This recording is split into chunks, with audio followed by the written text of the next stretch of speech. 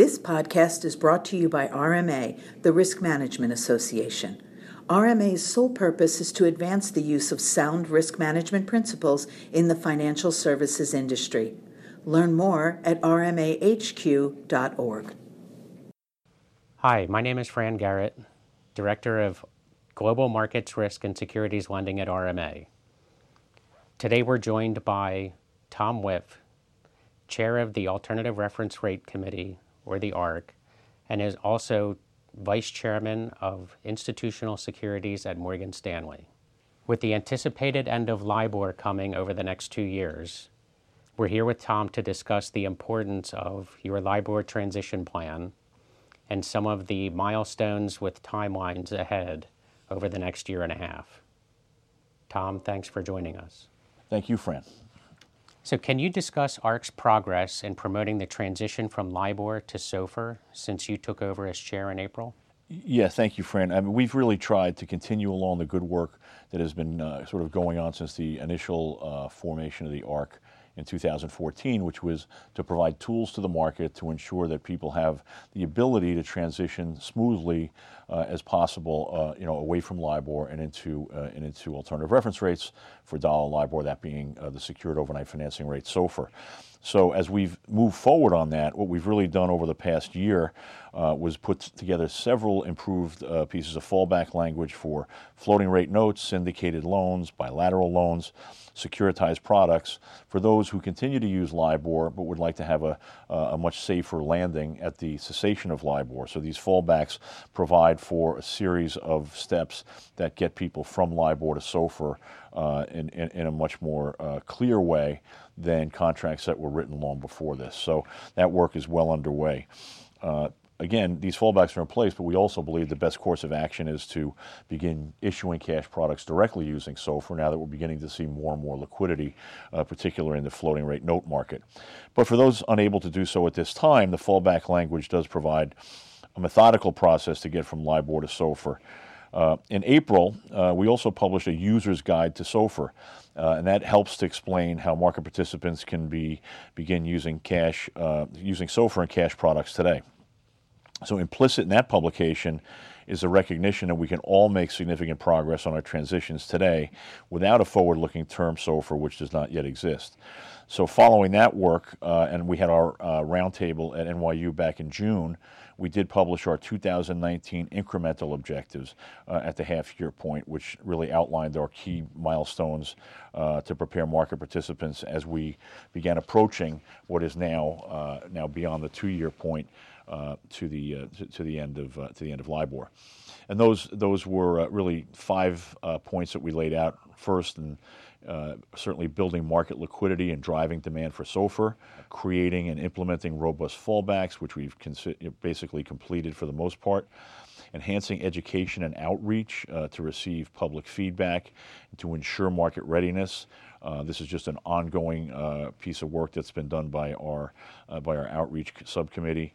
Also coordinate across the national working groups to the extent that we can, and if possible, have consistency on how we're all approaching this. Obviously, there's different timelines and different challenges in every market, but to some degree, having coordination across these groups has been extremely helpful, and I think educational for all of us.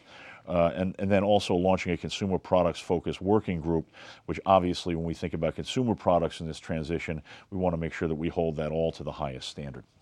What are you focused on currently from this list? As we mentioned, consumer products is the key. We've had an enormous degree of success in the U.S. mortgage market across the GSEs, Fannie and Freddie, the home loan bank system, and among their regulator, the FHFA. So what we've really seen is the message we've got is it's important to act now, particularly when it relates to consumer mortgages, floating rate mortgages, where to a large degree there's significant refinancings that take place.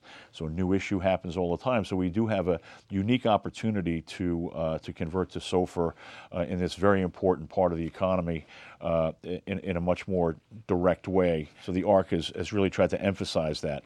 This is paramount, obviously, across the board, but especially important for consumer products. We want to make sure that we've put solutions in place well before LIBOR ends for these products. The work ARRC released recently shows that this is possible. Over the past few months, the ARRC has released a number of documents to further our work in the consumer market, including a codified set of guiding principles for the Consumer Products Working Group, a white paper showing how SOFR could be used in adjustable rate mortgages, improved fallback language for LIBOR-based adjustable rate mortgages that continue to be printed. Notably, Fannie Mae and Freddie Mac publicly endorse this fallback language and intend to adopt it for their uniform adjustable rate mortgages right now in the first quarter of 2020. And most recently, there have been announcements from both Fannie and Freddie and the FHFA that they will be putting out a consumer-based adjustable rate mortgage that references SOFR in the very near term, and that also follows along with some considerable regulatory touch from the FHFA that will reduce exposure to LIBOR among these entities very shortly. When we think about the mortgage market, it's really clear that we've got a position where the market on new issue can begin to move forward a bit more seamlessly and ahead of that. And as we said at the beginning, consumer products need to be treated with the highest standard of care as we go forward. Additionally, the ARRC is also working hard to ensure market readiness. So in September, we released a practical implementation checklist for SOFR adoption. We've got checklists out there now that people in the market can draw upon and then overlay those against their organization's progress and see how they're doing against that. But it covers a number of different areas, including how you govern your program, communication strategy, exposure scoping, product strategy, risk management, contract remediation, technology readiness, accounting, reporting, and taxation implications. And this is really, really meant to help market participants to think through the steps that they can take in their own organizations to prepare for this important transition. So what are the ARRC's priorities for the months ahead? As we move through time now, I think with a vast majority of the tools on the table for market participants to actually move forward in the transition, our key really now is thinking about how to develop more and more liquidity in underlying SOFR products in both cash and derivatives. At this point, we've seen well over $300 billion in SOFR cash issuance and really promising developments in the SOFR futures and swaps markets. Although market liquidity is still notably less than comparable LIBOR products, we are seeing, I'd say, very, very considerable progress. On the other side, I do think that taking a page from the Sterling Risk-Free Working Group, which has been a bit more date-specific on their work, I think it's time now for the ARRC, as we've now are inside the 2-year mark, to begin really thinking about providing, a series of more date-specific goals for people in the market, because it certainly seems that since we have now crossed into this sort of less than 2-year period, interest in this and preparation has really gone straight up.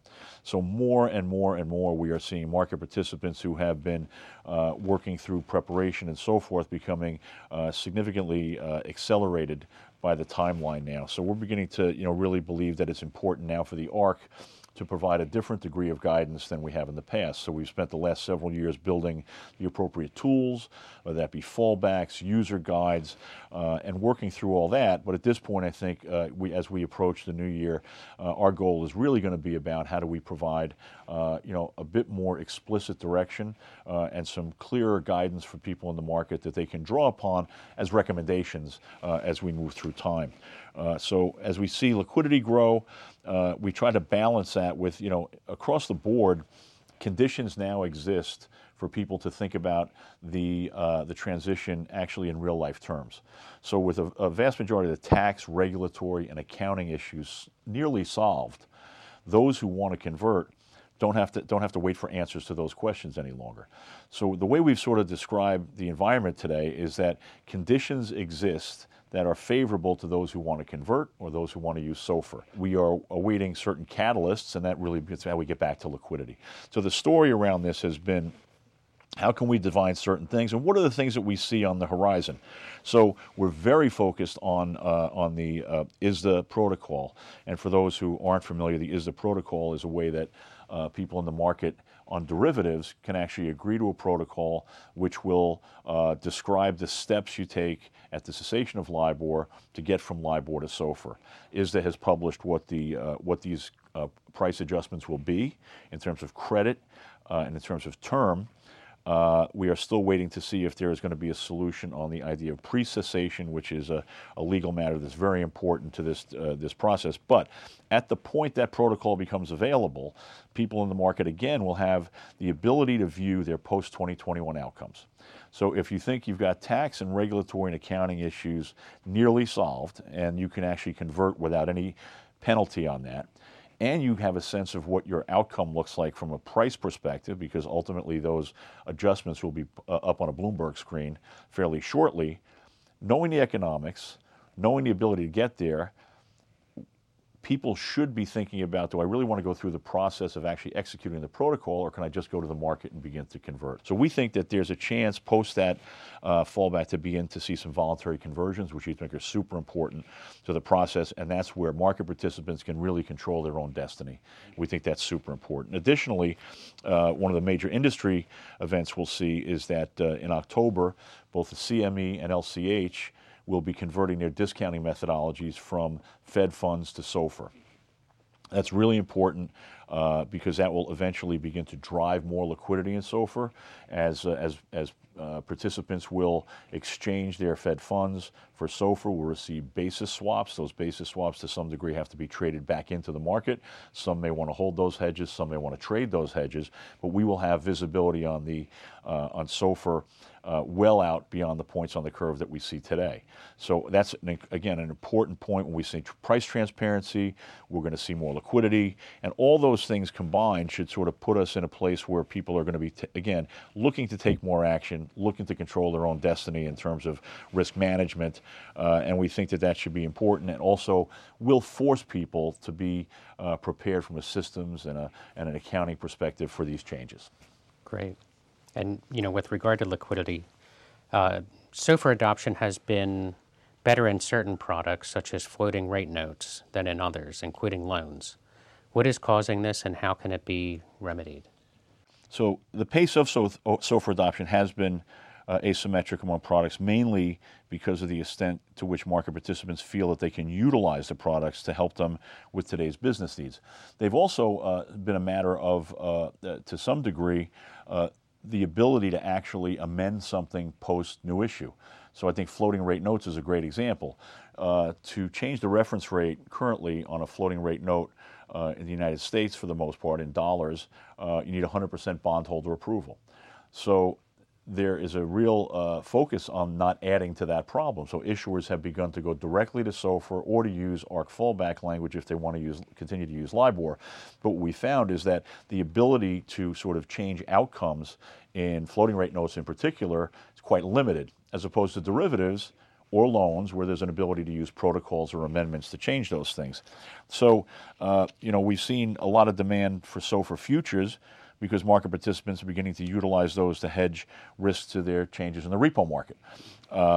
This is a market risk that SOFR-based products can hedge more efficiently, other than tools repo traders have been using for years. And Fran, as you know, for many years, the effective hedging in repo has been very, very reliant on Eurodollars, and repo desks have been very comfortable owning that basis risk.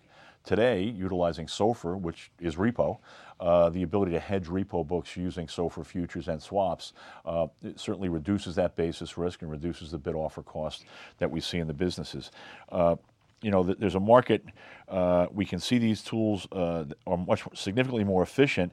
So as we go through sort of product by product by product, what we find is that there's a necessity that's driving this. And like everything in our business, it's interesting to now speak about things that are happening because of economic concerns, financial concerns, as opposed to the last few years spending about hypotheticals and theoreticals about, is this going to happen and how is it going to happen? The fact remains right now, a floating rate note issuer is much better served using SOFR than using LIBOR even with the fallbacks. Significantly, we're seeing, again, the repo market using these for hedges, and we think that, as we move forward, we should see similar activities in derivatives once the protocols become available, and in the loan markets once people begin to, gain a greater understanding of the difference between the amended fallbacks that we have put out from the ARRC and the hardwired fallbacks, which provide, to some degree, much, much greater certainty.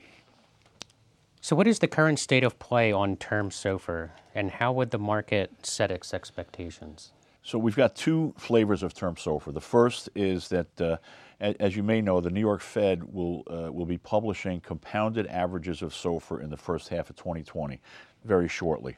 It is expected that these backward-looking term rates will have some utility for the loan market and other markets. So if you think about this, we're going to have a 30, 90, and 180-day point on the curve, which will be a backward-looking calculation of SOFR compounded that those in the market can utilize for particular products where, in many cases, A, they don't have the ability to compound interest in their systems, or B, where borrowers actually need to know their payment well in advance and can't do the traditional compounding in arrears that we have in the floating rate note market.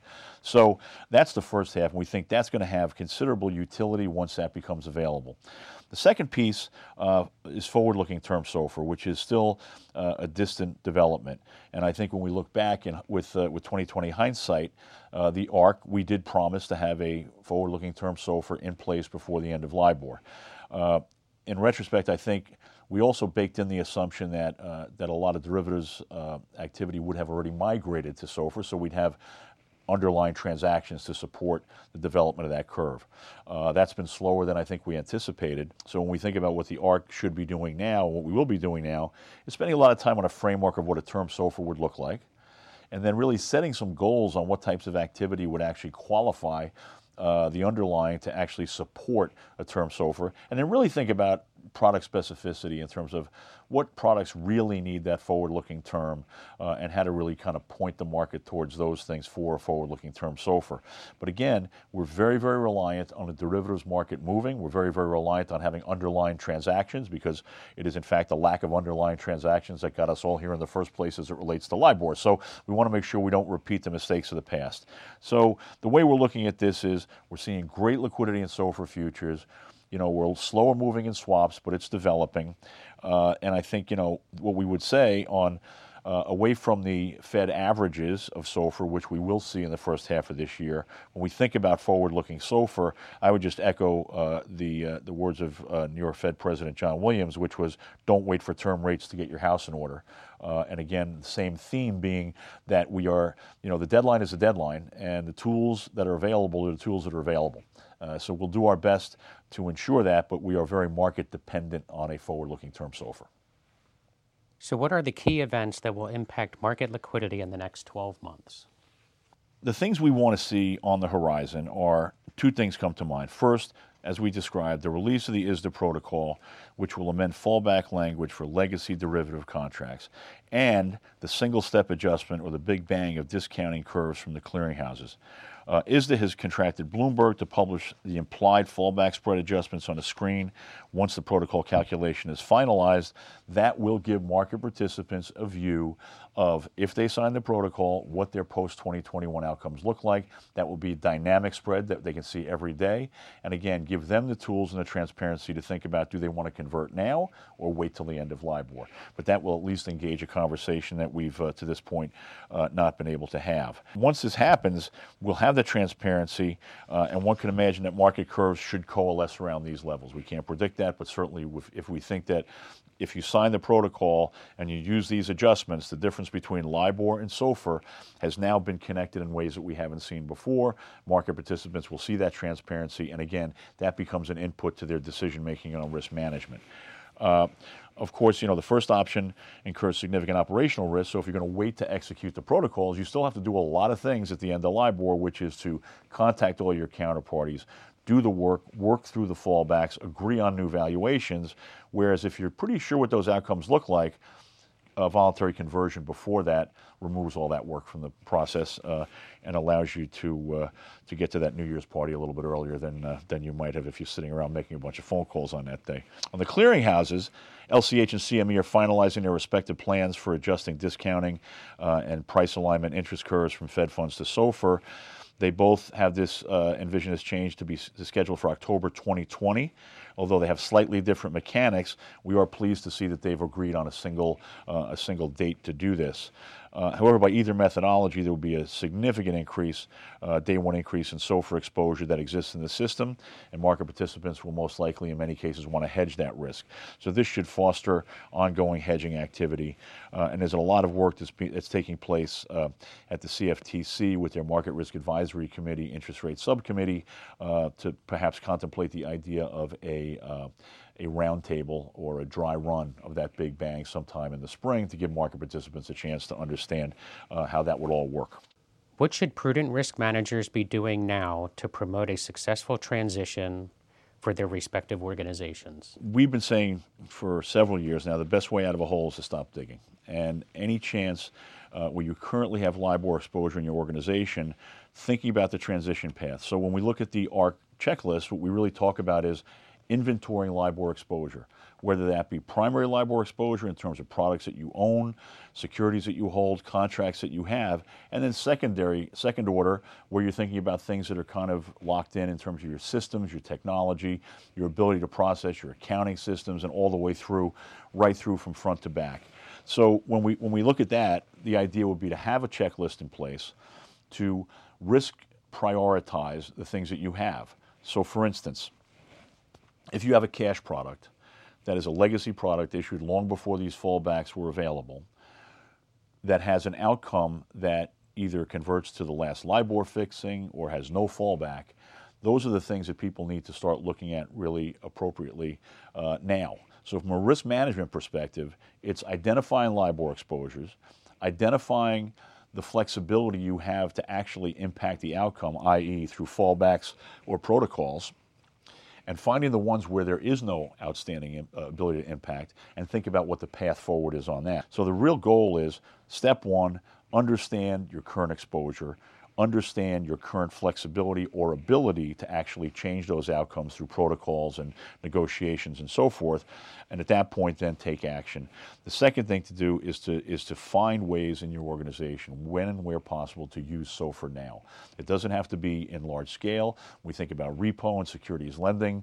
The difference between Fed funds and SOFR is fairly minimal, so those who want to convert and begin to utilize SOFR should be a fairly easy conversion, and I think when we've had conversations, we've seen financing trades go through using SOFR. We've seen, obviously, as we see more and more floating rate notes issued for SOFR, you would anticipate that securities lenders having that on one side of their book might seek to have SOFR on their loan side of their book. So more and more we think, how do you use it today? But when working through your 2021 budget and strategy, really be sure that you've appropriately considered the full extent of LIBOR transition-related expenses.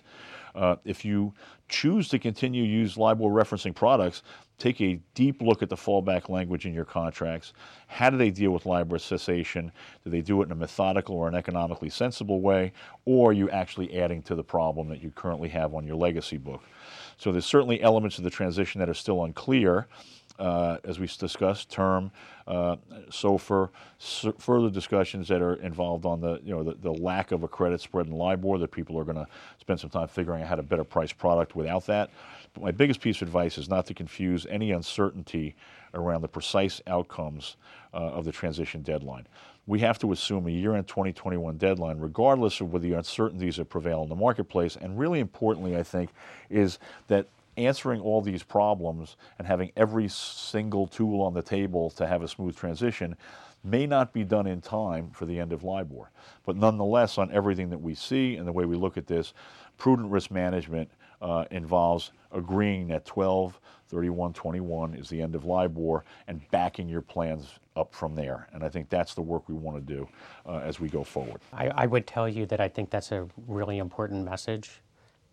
Tom, at some RMA events, there are some people in the industry that feel that LIBOR will not end at the end of 2021.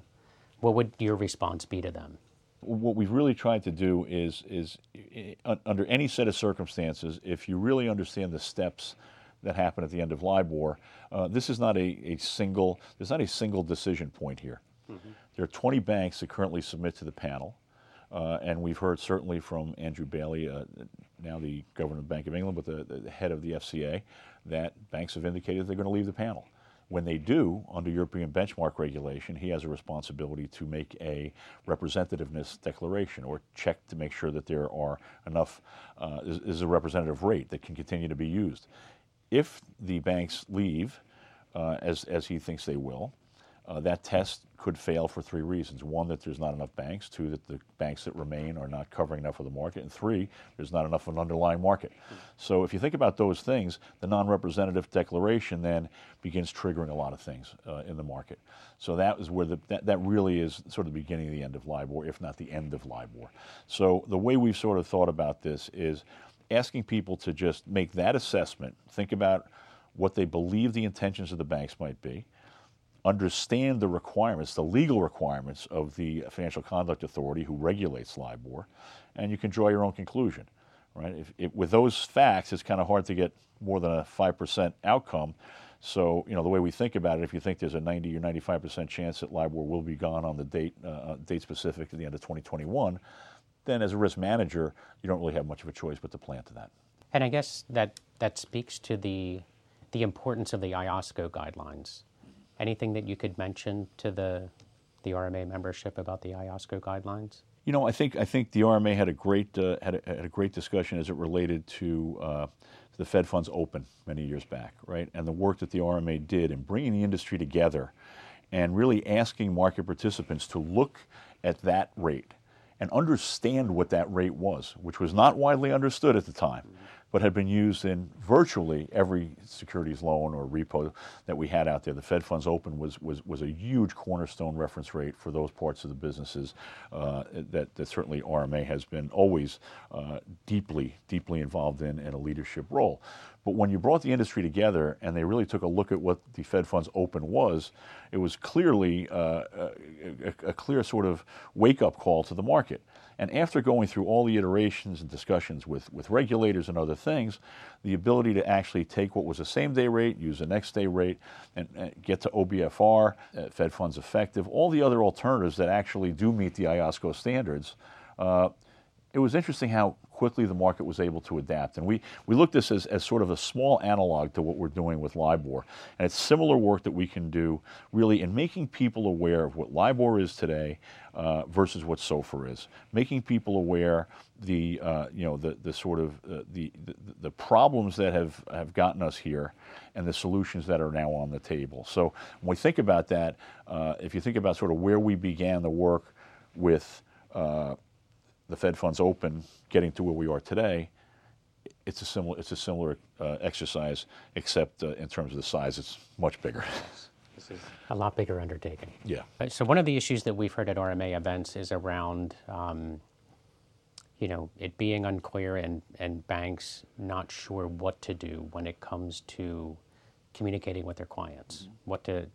what to communicate, how to communicate, and really it's also about just plain education of the client because they're not going to understand, why these rates are changing and how it's going to affect them.